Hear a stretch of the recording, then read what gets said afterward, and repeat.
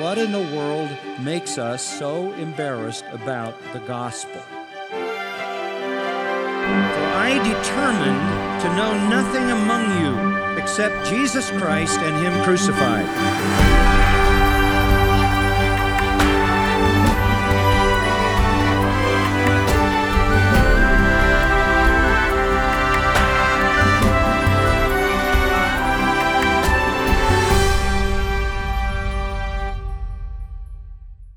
Every believer can give a basic definition of what occurred on Good Friday, Resurrection Sunday, or Easter. Christ carried the very cross he would be nailed to later that day on Calvary. He died an excruciating death for the sins of the world, was buried, and on the third day rose again, so that whoever believes in him should not perish but have eternal life. We know that by heart because we know its deeply personal effect on us and the power it has to save the lost. But what would you say if I asked you what the Ascension is? Would you say that it's a necessary step in God's salvific plan? In the next hour, pastor and Bible teacher John MacArthur will explain what the Ascension is, why it matters so much, and how it's an active role in God's kingdom work and absolutely necessary in our lives today. If you will, turn to Philippians chapter 2. That is a very famous chapter, Philippians 2, that describes the spiritual realities of Christ's incarnation. Verse 7 of Philippians 2 says, He emptied Himself of His divine prerogatives. He did not cease to be God and took on the form of a slave and was made in the likeness of men. God, the second person of the Trinity, takes on human form. Verse 8, He was found in appearance as a man.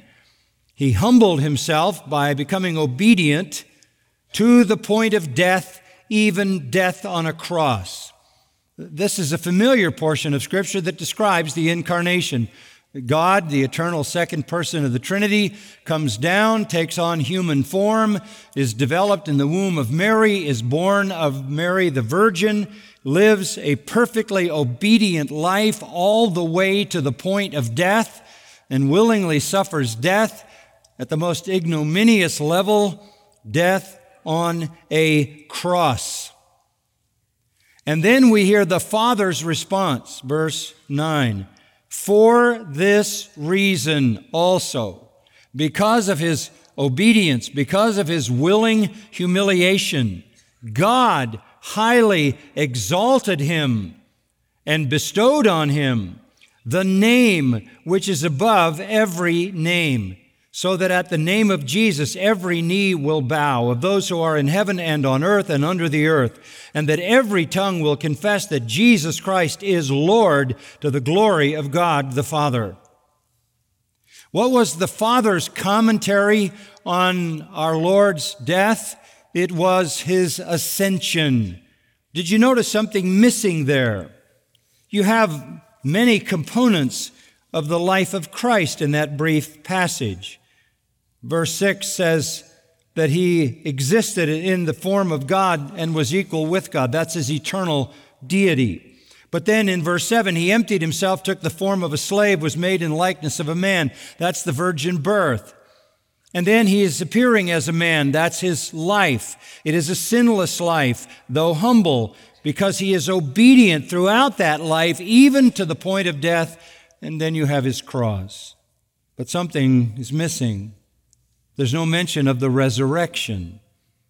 God's response in verse 9 is to highly exalt Him and bestow on Him the name which is above every name, the name Lord, and then call on everyone to bow the knee to Him as sovereign. There's no mention of the resurrection in Philippians 2. The resurrection, I'm not diminishing it. How could you diminish it? It is not to be diminished, because you can't even be a believer unless you acknowledge Jesus as Lord and believe that God raised Him from the dead. I'm not diminishing the resurrection, but what I am saying is the resurrection is not the final event in the life of Christ. It is the penultimate event and not the ultimate event. And the Father goes right to the ultimate divine commentary on the death of Christ. God highly exalted him and bestowed on him the name which is above every name. He exalted him above every other person. The Ascension is the ultimate event in the life of Christ, because glory is the ultimate goal in the life of Christ. The Ascension is the most neglected event in the life of Christ, even though it is the culminating, monumental, consummate event. It has immense significance. Again, in the 16th chapter of the Gospel of John and the 5th verse, that same night to those same disciples, he says, I'm going to him who sent me, and none of you asked me where you're going. He's got his ascension in view, and they don't seem to have any interest in what happens to him, so caught up are they in what happens to them. As critical as this was to the purpose of God, the plan of God, as glorious as it was, the culminating event, it is so little considered. We don't consider it like the disciples didn't, because we're not so much thoughtful of what happened to him. And so he reminded the disciples in John 16:7, if you can't think about the ascension for what it means to me, think about it for what it means to you. I tell you, he said, it is to your advantage that I go away. Maybe that will get your attention. If it isn't enough that you love me and desire for me to be glorified, it's for you as well. The Ascension is the culminating reality in the life of our Lord on earth. Now, what is its significance specifically? Many things could be considered. Let me give you just some things to think about. First of all, and we've already indicated this, the Ascension marks the completion of our Lord's earthly work. The Ascension marks the completion of our Lord's earthly work. And what was his earthly work? It was to come and provide a sacrifice for sin so that the people of God could be forgiven and gathered into eternal heaven. John 4:34, he said, my food is to do the will of him who sent me and to finish his work. I've come to finish the work. When did he finish the work? John 19:30, he says on the cross, it is finished. The work of providing the acceptable sacrifice is finished. In anticipation of having finished the work, you remember in John 17, verse 4, he prayed to the Father, I glorified you on earth, having accomplished the work which you gave me to do. He anticipates his accomplishment even before it happens. He came to do the work of the Father. Throughout his life, he said, I only do what you show me to do, what you tell me to do. I only follow the Father, his will only. Even in the garden, not my will, but yours be done. The Ascension says the work is finished. On the cross, the work of substitutionary sacrifice was finished, but there was still a resurrection, there was still 40 days of instruction, and there was still an ascension. The Ascension marks the ultimate end of the work that he did on earth. And now the Father can receive him back to glory. The fact that he goes into glory is the Father's statement validating his work. What is the significance of the Ascension? It marks the completion of our Lord's earthly work. And necessarily, secondly, it signals the end of his limitation. The end of his limitation. No longer does he set aside the prerogatives in using his power. No longer does he limit himself. He prayed in John 17:5, Father, give me back the glory I had with you before the world began. And that's exactly what he received when he went back. Give me back full use of my power, full prerogatives for all of my attributes. He returns to heaven. But there is a wondrous thing to contemplate. He goes back different than when he came. He goes back with a pre-incarnate glory for sure, but he goes back with a post-incarnate glory that is more. What do I mean by that? He came as pure deity. He came as spirit. He came placed into the womb of Mary, and God began to develop a body, and he took on full and pure humanity, something he never possessed in all of eternity to that point. He became the perfect God-man, anthropos, God-man. This is new. When he goes back to heaven, he goes back not just as God in a spirit, not just the invisible one, he goes back as the God-man. And why?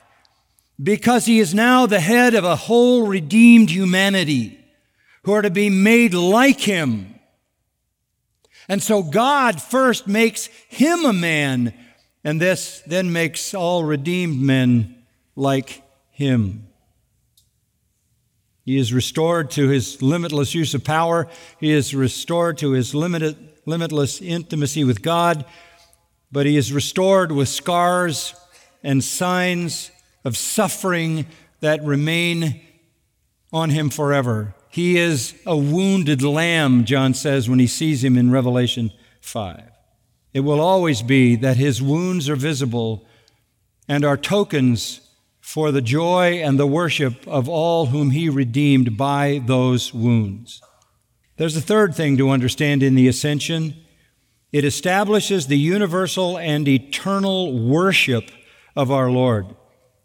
The universal and eternal worship of our Lord. I read you earlier from Philippians chapter 2 that God exalted him, bestowed on him the name above every name. That's the name Lord. And at that name, every knee will bow in heaven, on earth, under the earth. Every tongue will confess that Jesus Christ is Lord to the glory of God the Father. There will be universal worship of Christ forever. The Apostle Paul writes about this. It says that God raised him from the dead and seated him at his right hand in the heavenly places. And then this, far above all rule and authority and power and dominion and every name that is named, not only in this age, but also in the one to come. Through all ages, all persons, good, bad, indifferent, all human beings, all angels, holy angels, demons, Satan, all who can be named because they are persons, come under the sovereign authority of the Lord Jesus Christ. Psalm 110 says the Messiah will be seated by God at his right hand, and God will make his enemies a footstool for his feet. This is bad news for Israel, that God has made him Lord and Messiah, this Jesus whom you crucified, which is to say, you are among the enemies who will be crushed under his feet. The 7th chapter of the book of Acts, Stephen has given a powerful message of redemptive history, and he ends it, of course, by coming to the resurrection. And the people are infuriated. In verse 54, they're cut to the quick and began gnashing their teeth at him. But being full of the Holy Spirit, verse 55 of Acts 7, he gazed intently into heaven, saw the glory of God, and Jesus standing at the right hand of God. Just in case anybody wondered, they saw him go up. Stephen is given a vision, the only one like it in Scripture, of Christ standing at the right hand of God. Only Stephen sees it. So he gives testimony to it in the next verse, verse 56. He said, "Behold, I see the heavens opened up, and the Son of Man standing at the right hand of God." Well, all the Jews who were there listening to him knew who the Son of Man was. They knew Jesus claimed to be the Son of Man, a messianic title from Daniel 7. This infuriated them that Stephen would say, I'm looking into heaven, I'm seeing the throne of God, and there at his right hand is Jesus whom you crucified, he the Son of Man. So furious were they.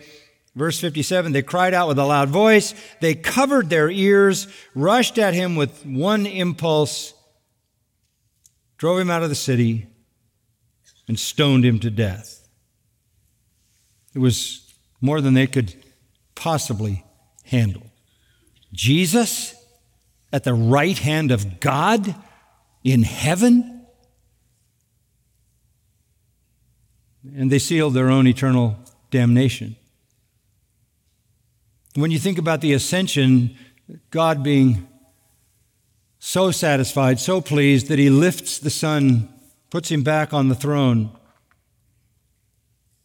For us, that's all glorious. But for his enemies, that's all devastating judgment. For his enemies will become his footstool, which is to say they will be crushed under his feet. There's another reality that we understand in the ascension. It is this: the ascension signaled our Lord's sending of the Holy Spirit. This now turns from what the ascension meant to him to what the ascension means to us. It signaled the sending of the Holy Spirit. Back in that upper room on that night before our Lord was crucified, he said in John 16:7, I tell you the truth, it is to your advantage that I go away, for if I do not go away, the Helper, the Comforter, the Holy Spirit will not come to you, but if I go, I will send him to you. I will send him to you. Later on, as we read in Luke, he said, don't go anywhere out of Jerusalem until the promise of the Father is arrived, until he comes. In Acts 1:8, you'll receive power after the Holy Spirit has come on you, and then you'll be witnesses to me in Jerusalem, Judea, Samaria, the remotest part of the world. I'm going back to heaven. This is good for you. This is to your advantage because I'm going to send the Holy Spirit. The point he's making is, look, you've had me with you, but I'm not everywhere. In incarnated form, I can't be with you all the time, and now I'm leaving. But what is better for you than having me with you some of the time is having the Holy Spirit in you all of the time. Because he is as I am, God, and he will take up residence in you. The Holy Spirit will come to you. He will live in you. You will become his temple. He will empower you. He will enable you. He will comfort you.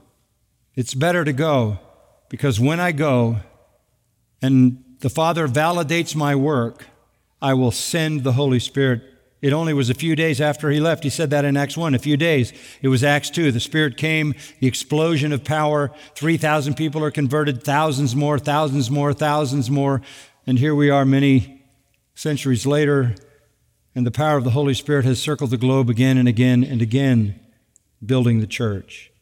When you think of the ascension in our terms, what does it mean to us? There's a second thing to consider. It marked the beginning of our Lord's preparation for our heavenly home. It marked the beginning of our Lord's preparation for our heavenly home. John, again, 14, the disciples are languishing over the idea that he's leaving. He says in chapter 14, verse 1, don't let your heart be troubled. Believe in God. Believe also in me. In my Father's house are many dwelling places. If it were not so, I would have told you, for I go to prepare a place for you. And if I go and prepare a place for you, I'm going to come again and receive you to myself. That's not going to be an unoccupied place. I'm going to go. I'm going to prepare it for you. I'm going to come back and get you and take you there. There's something else that happened for us. It marked the passing of gospel responsibility from the Lord to his followers. The Lord says, I'm going. Remember what I read you in Acts 1 about all that Jesus began? Jesus didn't finish the work of gospel ministry. He finished the work of redemption. He didn't finish the work of gospel ministry. He just began to do and teach. Doing and teaching, that is, living out kingdom life and power and righteousness and teaching it, that goes on. He says, he began to do and teach it until the day when he was taken up to heaven. And once he was taken up to heaven, it had to be passed on to somebody else. So the Holy Spirit gave orders to the apostles whom he had chosen.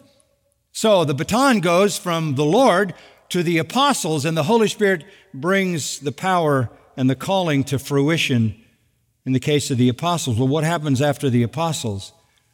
After the apostles come the believers in the church. Look at Ephesians 4. Ephesians 4. Again, talking about the ascension in verse 8. When he ascended on high, he led captive a host of captives. He took those that he had purchased at the cross into glory, and he gave gifts to men. That's a portion of Scripture wonderfully borrowed from Psalm 68. But it's talking about the ascension. Verse 9, he ascended. What does it mean? That he had also descended into the lower parts of the earth. You have the incarnation, and then you have the ascension. He descended in verse 10 so that he could ascend above all the heavens so that he might fill all things. He goes back to the omnipresence, omnipotence, and omniscience of his eternal being and fills all things. And then he gives, and what does he give? He gives apostles and prophets and evangelists and pastors and teachers for the equipping of the saints for the work of ministry to the building up of the body of Christ.